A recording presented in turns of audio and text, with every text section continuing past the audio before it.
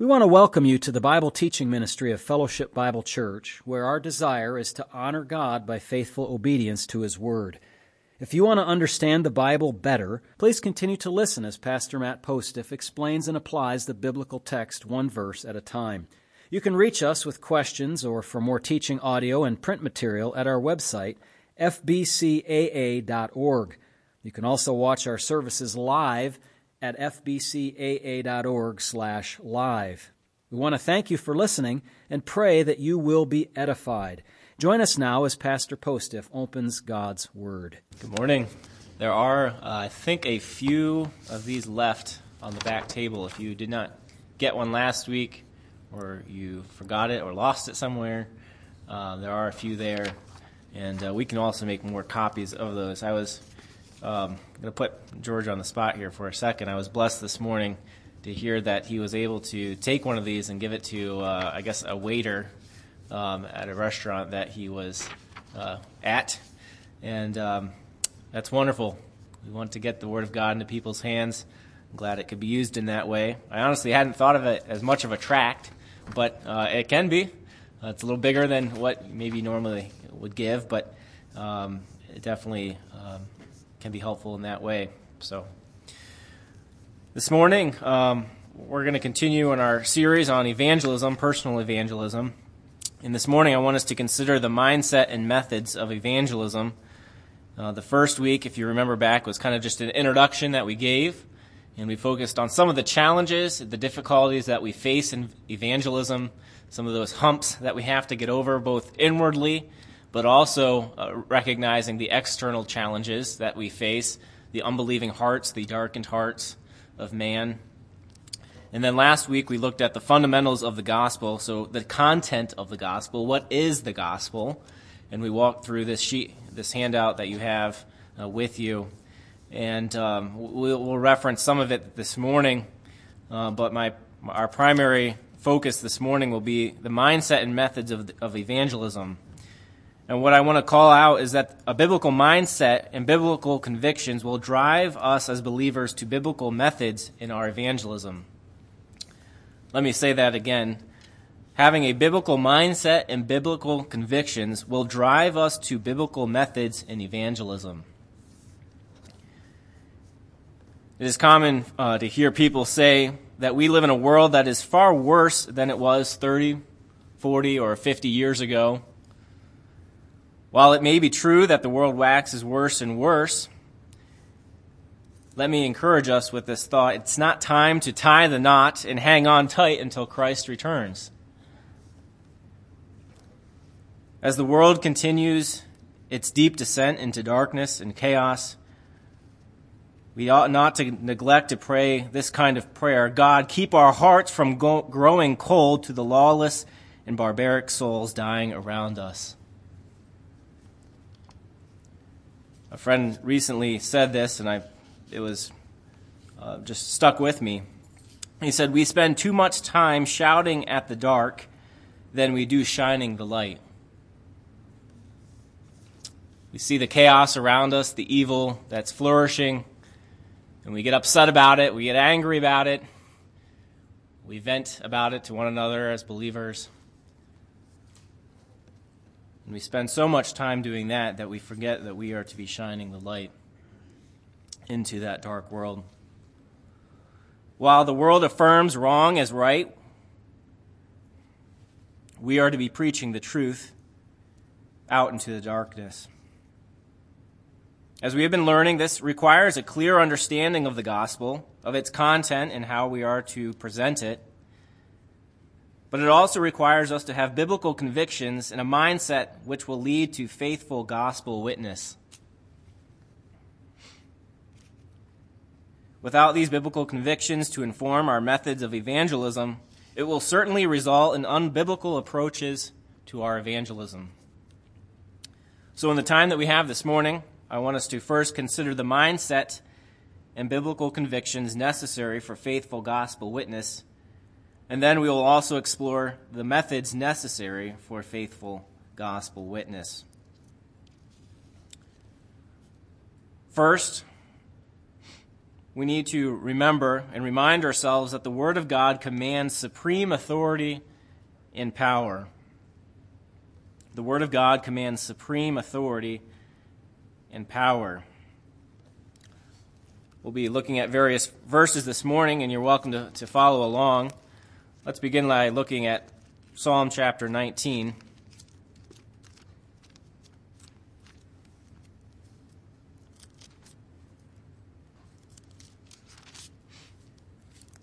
Psalm chapter 19, beginning in verse 7.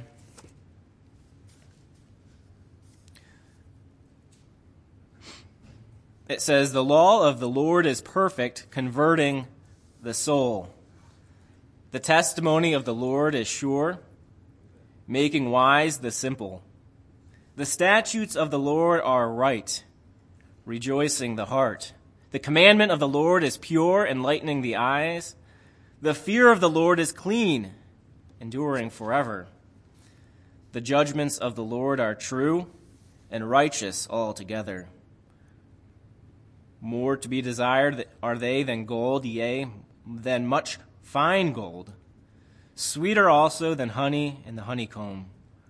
Moreover, by them your servant is warned, and in keeping them there is great reward." In our gospel witness, as we think about it and as we share it with others, we need to remind ourselves that the Word of God commands supreme authority and power because it is perfect, it is pure, it is righteous, it is true. Psalm 19 tells us this. And as we share the gospel with others, we need to affirm the fact that God's word is true. It is truth. Therefore, it has power and authority because it is the word of God. John chapter 17, verse 17 says this,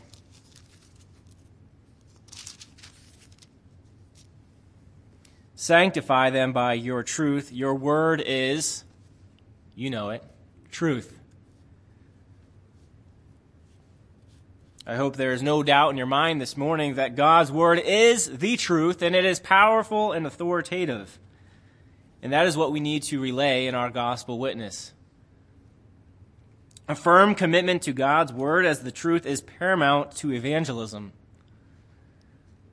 Of course, the unbeliever alters reality to his or her own view to suit their desires, and so they seek to alter the fact that God's word is true, and they begin to say, no, what I think is true is true. Moral relativism. But why do they do that? They alter that because they want to fulfill their own desires. They want a truth that suits what they desire and not what God's word desires from them. Truth, we know, however, is not relative. It does not come from within, as they want to tell us it does. Rather, it is given to us from without, from God, as he has revealed himself and spoken to us through his word. Affirming any other source than God's word as the truth will greatly hinder our evangelism.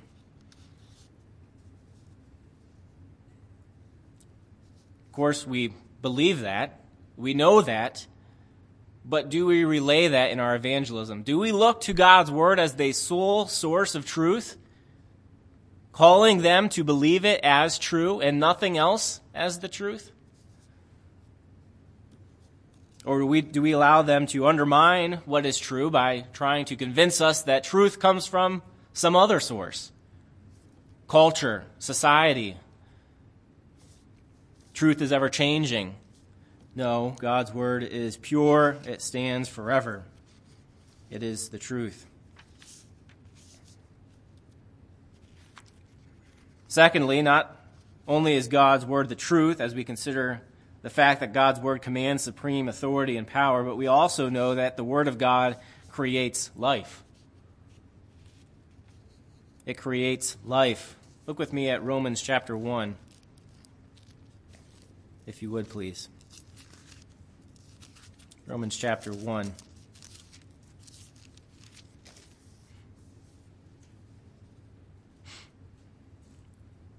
Verse 16 begins with these words, "For I am not ashamed of the gospel of Christ." Pause for a moment. Can you say that? Are you ashamed? Perhaps we are at times, and that's what keeps us from sharing the gospel. Ashamed of the ridicule we'll receive, mocking, oh, that's just old news, old material. It's not relevant today. Paul writes that he's not ashamed of the gospel of Christ, for it is the power of God to salvation for everyone who believes, for the Jew first and also for the Greek. Verse 17, "For in it the righteousness of God is revealed from faith to faith, as it is written, the just shall live by faith." The Word of God creates life. It creates new life in the person who responds in saving faith. It allows them to experience everlasting life. It creates in them a new heart, which no longer desires the things of the flesh, because they have entered into a new realm, the realm of Christ. They are a new man. Colossians 3 tells us, Romans 5. In our gospel witness, we need to remind ourselves, both personally and as we convey it and share with others, that the Word of God creates life. It gives new life. Look at one more verse here, 2 Corinthians chapter 4.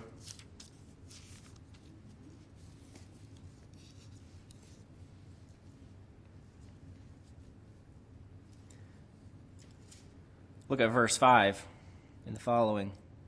"For we do not preach ourselves, but Christ Jesus the Lord, and ourselves your bondservants for Jesus' sake. For it is the God who commanded light to shine out of darkness, who has shone in our hearts to give the light of the knowledge of the glory of God in the face of Jesus Christ." That shining forth, giving light of the knowledge of the glory of God in the face of Jesus is what brings about that new life. As they embrace that, as the Spirit of God works in them so that they can understand the knowledge of God, they are given new life. That is the power of the gospel witness in the hearts of the unbelieving. Secondly, in our biblical convictions necessary for faithful gospel witness, we not only affirm that the Word of God commands supreme authority and power, but secondly, we must affirm that apart from Christ, people are dead in trespasses and sins.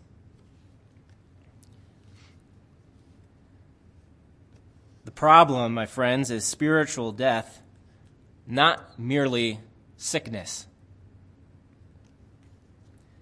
People are not generally okay or generally good people. Yes, they'll try to tell you that when you're witnessing to them. Perhaps we also told someone that at one point.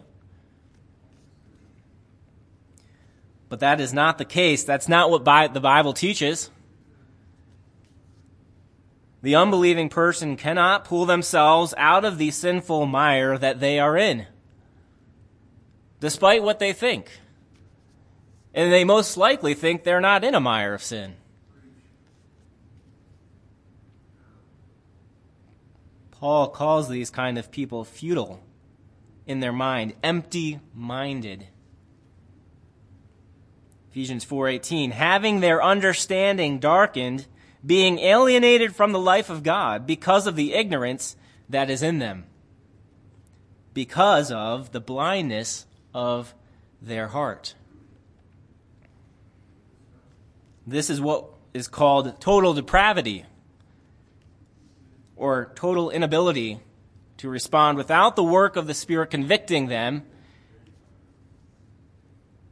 bringing about a saving, repentant faith.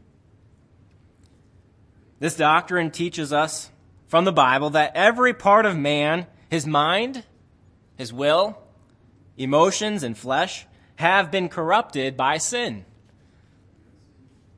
In other words, sin affects all areas of our being, including who we are and what we do.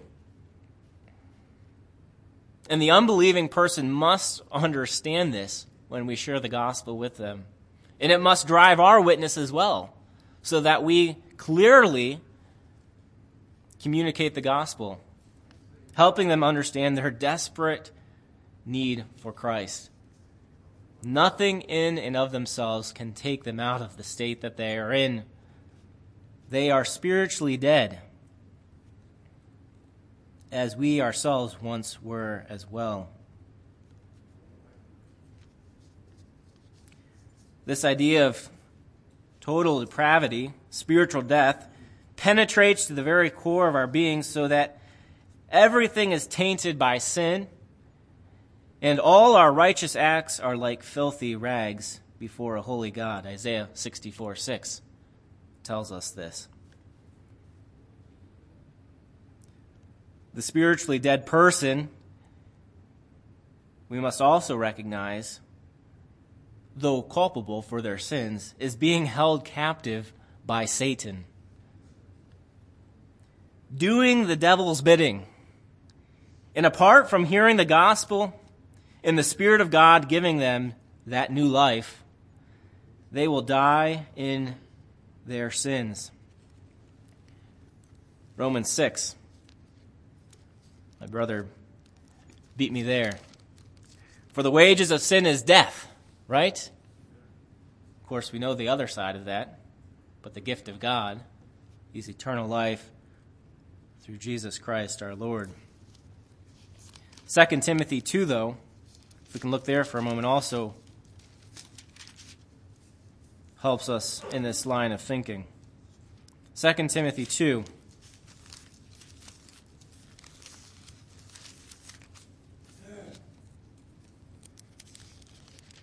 Beginning in verse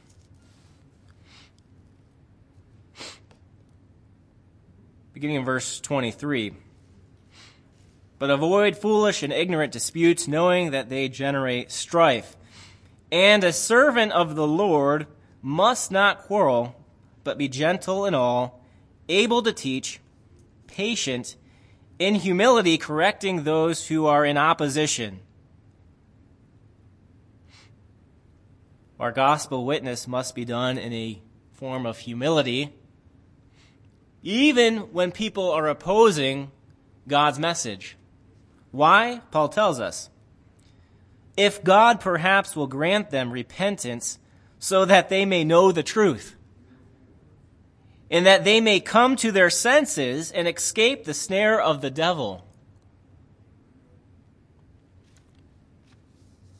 We, of all people, ought to pity them, knowing that they are darkened in their hearts and held captive by the devil. Do we have that kind of humility in our hearts in our gospel witness, despite the ignorance of their hearts and the opposition that they show, knowing that God may grant that person repentance if we are patient enough with them to share the truth?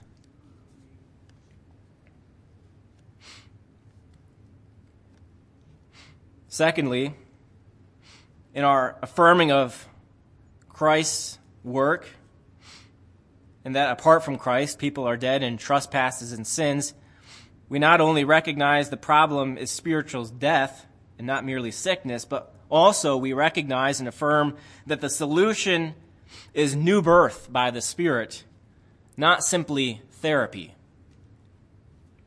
In sharing the gospel, we must be truthful to the solution to man's problem. What is man's problem? Sin. The gospel promises the forgiveness of sins, new birth, life, eternal life, and justification, amongst many other blessings. And so, in sharing the gospel, we must be careful not to relay that salvation is simply an answer to all their problems. It first and foremost addresses one particular problem, and that is their sin. In other words, we must not preach a message that simply promises to satisfy the felt needs of the individual. This is a faulty method and mindset, and it is not a biblical conviction in which ought to move and drive our gospel witness. We know, in fact, that salvation does not guarantee that their marital problems will simply go away.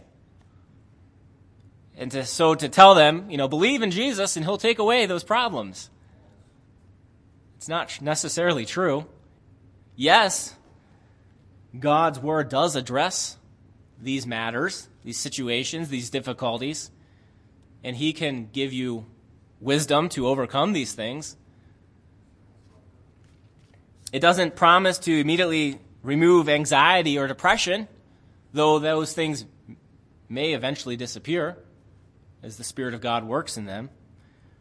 True enough, as we said, God's word does provide wisdom and counsel in these areas, but our gospel message should be centered around what Christ's atoning work did for us on the cross, not their marital problems,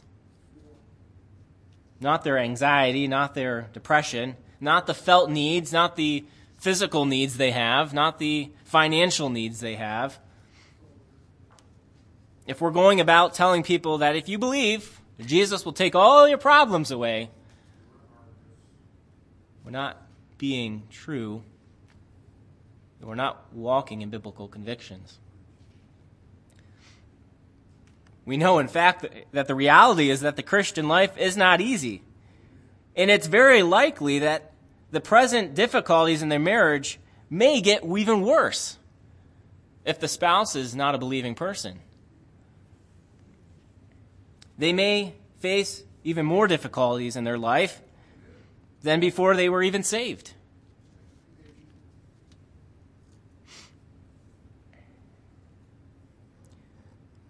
We must be careful in presenting the gospel that we not cater to their felt needs, but to their real need, the need for forgiveness of sins, their need for spiritual life, new life.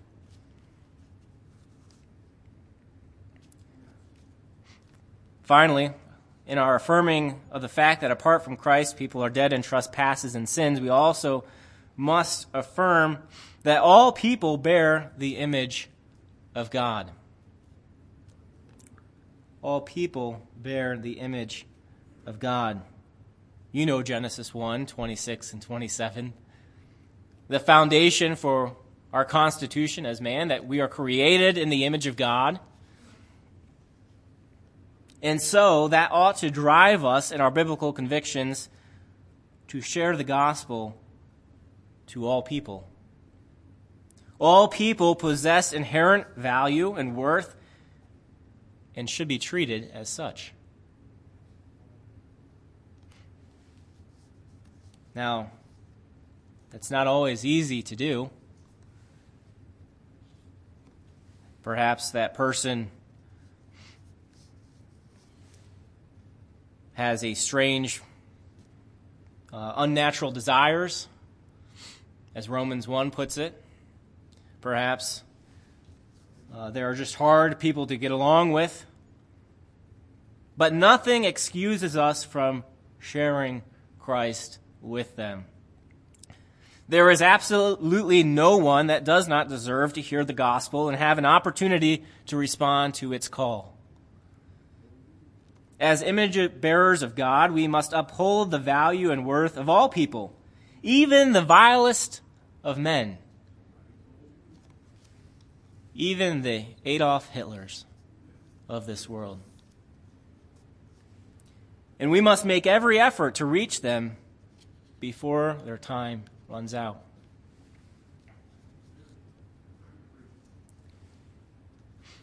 We've considered now the biblical convictions and mindset for a faithful gospel witness, but let us move on to the methods necessary for faithful gospel witness. First and foremost, we must leverage the power of God's Word. Look with me at Acts chapter 17. We looked at this back on our first week of this series, kind of as a case study for understanding the examples of the apostles and their preaching of the gospel. But let's look there just for a moment again, Acts chapter 17. Beginning in verse 1 through verse 4. Now, when they had passed through Amphipolis in Apollonia, they came to Thessalonica, where there was a synagogue of the Jews. Then Paul, as his custom was, went into them, and for 3 Sabbaths reasoned with them from the Scriptures, explaining and demonstrating that the Christ had to suffer and rise again from the dead, and saying, "This Jesus, whom I preach to you, is the Christ." And some of them were persuaded, and a great multitude of devout Greeks, and not a few of the leading women, joined Paul and Silas. What was Paul's method here? He reasoned from his intellect, from philosophy, from apologetics? No. He reasoned from the Scriptures. And God's Word worked. Look with me at Acts chapter 18, verse 27.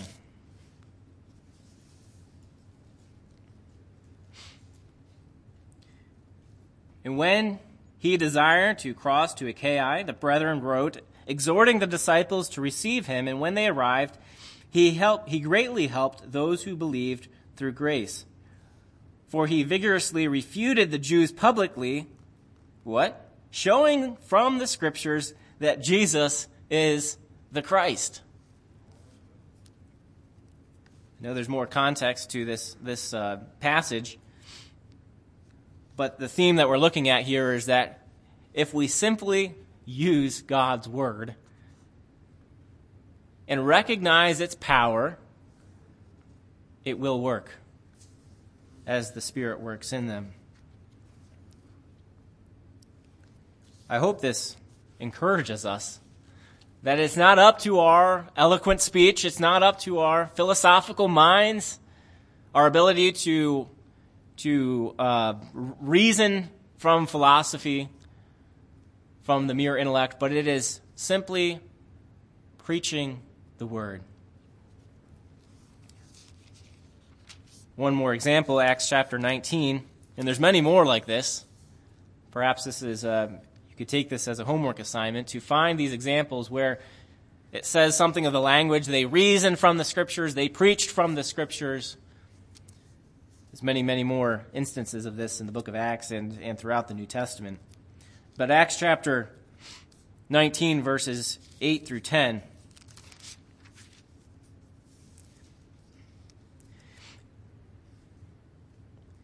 This is Paul, and he went into the synagogue and spoke boldly for 3 months. I'll just stop there for a moment. We've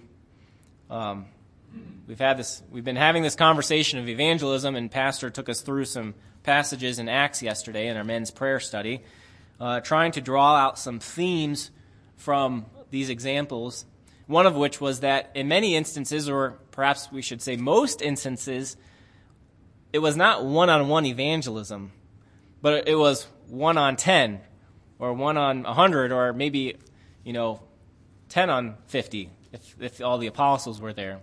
I think another theme that we find through these examples is that these were not just one-off conversations.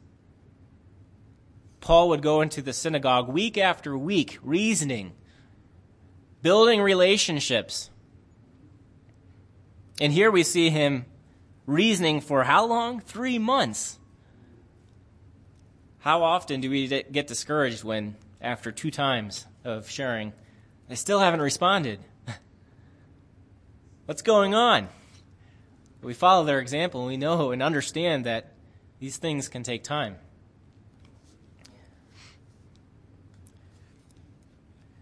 It says, and he went into the synagogue and spoke boldly for 3 months, reasoning and persuading concerning the things of the kingdom of God.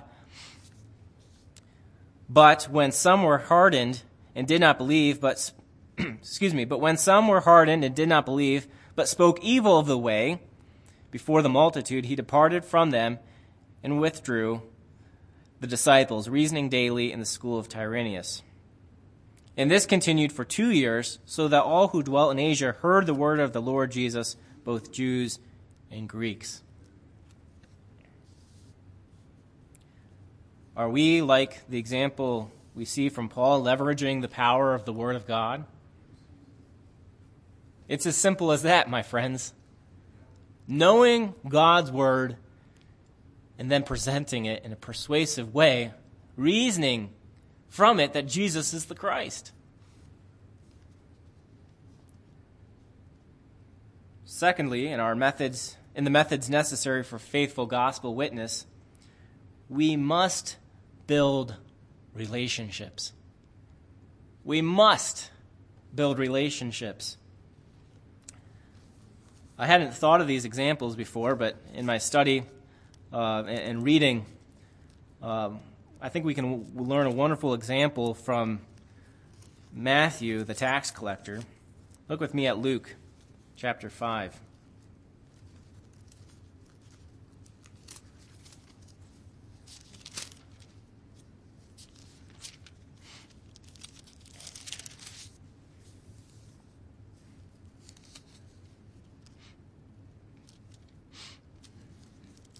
Look with me at verse 27 and the following.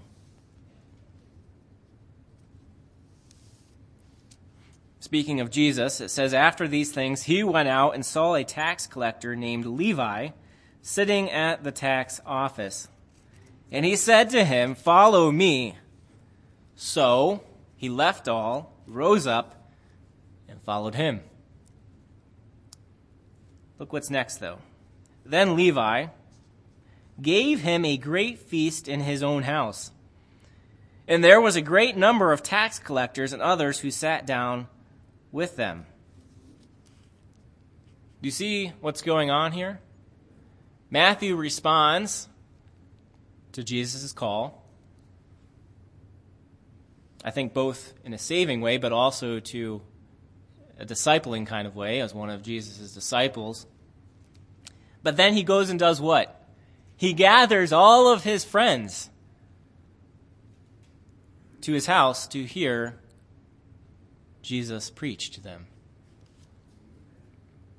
Verse 30, and their scribes and Pharisees complained against his disciples, saying, why do you eat and drink with tax collectors and sinners?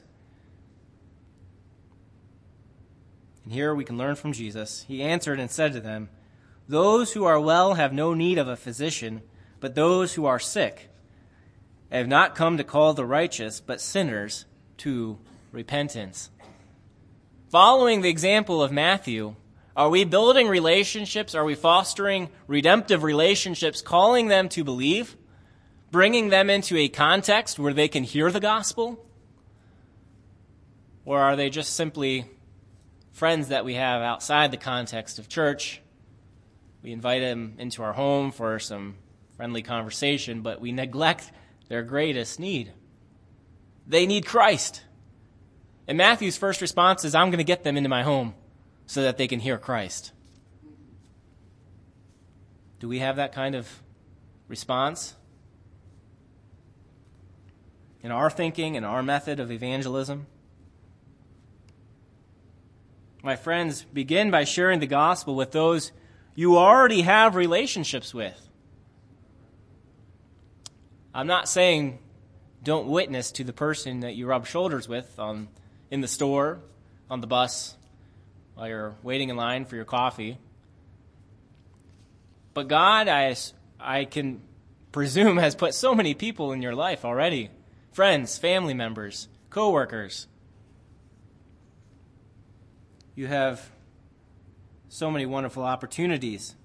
These relationships potentially can be some of the most fruitful witnessing opportunities that you have, since there is already an established relationship with them. Following the example of Matthew, and we could also look at the example of Zacchaeus in chapter 19 of Luke, we must be developing intentional opportunities to share the gospel.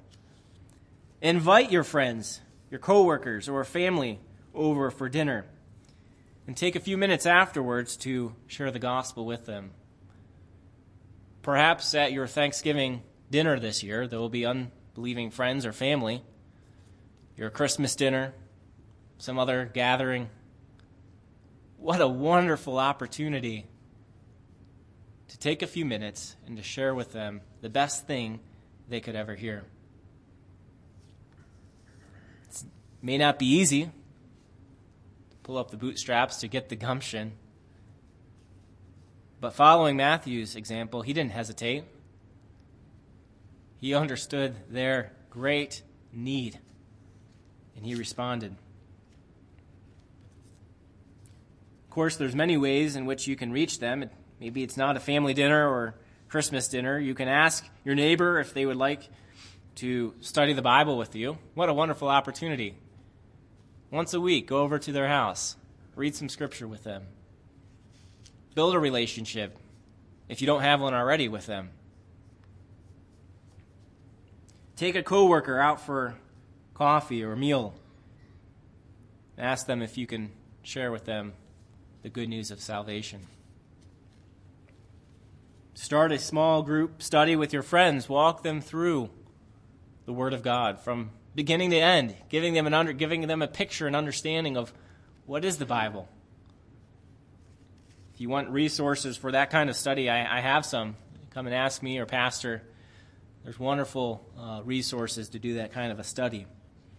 There are endless means by which you can build redemptive relationships.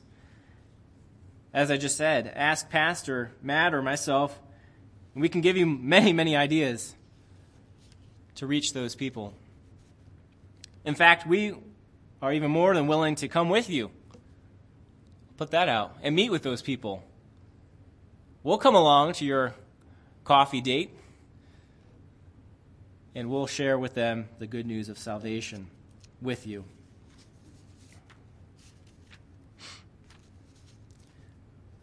Finally, one more area as we conclude our time. As we consider the methods necessary for faithful gospel witness, we must not only leverage the power of God and His Word, not only build relationships, but we must also be ready to offer persuasive answers to every argument and lofty opinion raised against the knowledge of God.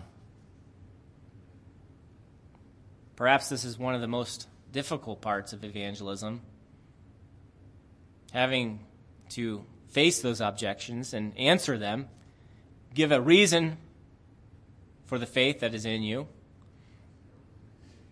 But again, we can leverage God's Word in answering those objections. Remember, my friends, truth is objective and God is its source.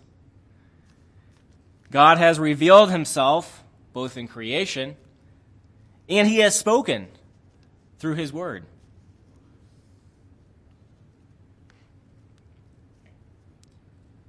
We can give a defense and ought to be persuasive in our answers to every argument. Those who object that the Genesis 1 account, it's here, my friends. Just speak it. Remind them that God created the earth in 6 literal 24-hour days. Look into the Word. Show them from Scripture that this is true. Don't allow them to persuade you that the Bible is not God's Word. The Bible is God-breathed, it's inspired, and has not been corrupted, like many want to tell us it has been. We can affirm with absolute assurance that the Bible has been accurately preserved in the copies that we have today. Don't let them tell you any other thing.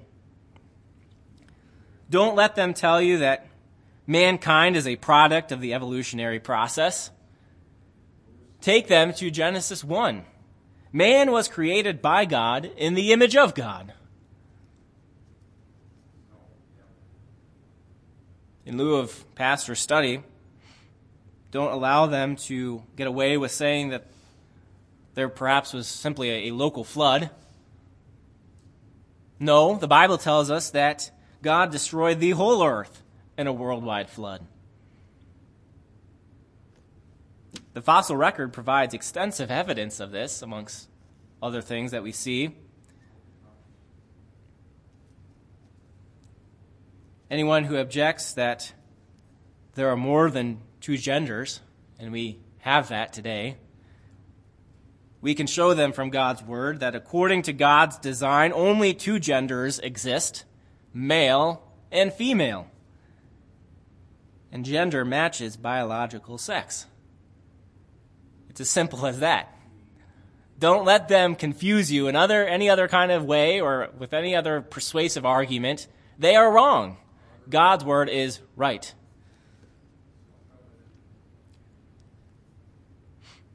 Don't let them tell you that marriage is not sacred.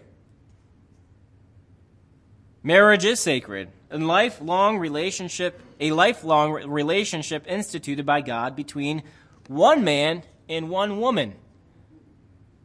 And that is it. Also, we must affirm, and I feel and I sense, and I'm afraid that we've forgotten even this within the church, that God made the sexes complementary. God tasked the man with the responsibility of lovingly protecting and providing, and the woman with the responsibility of helping. Both equally valued and worth in God's eyes and one another's eyes, but with complementary roles. One last thing in our method for necessary gospel witness, we must pray. We must pray all times, at the beginning, during, after.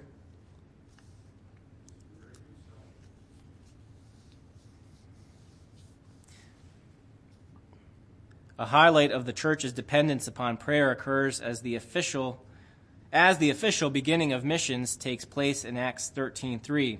It says, "And when they had fasted and prayed, they sent them away." Without the enablement of God, our efforts in missions are worthless. And so we must determine to have a biblical mindset and convictions in our evangelism. And when we do, it will inevitably lead us to the outworking of biblical methods in our witness. Let's close in prayer this morning. Heavenly Father, if we fail in any way to have a mindset that is driven by the Word of God and by its truth, convictions that are contrary or opposed, or neglecting grounding in your word, may you correct our thinking this morning. And Lord, in so doing so, may you also drive and lead us to biblical methods in our evangelism. May we recognize the supreme authority and power of your word as it goes forward. May we be servants in your hands, recognizing the value and worth of every single person bearing your image. I pray this in Christ's name. Amen.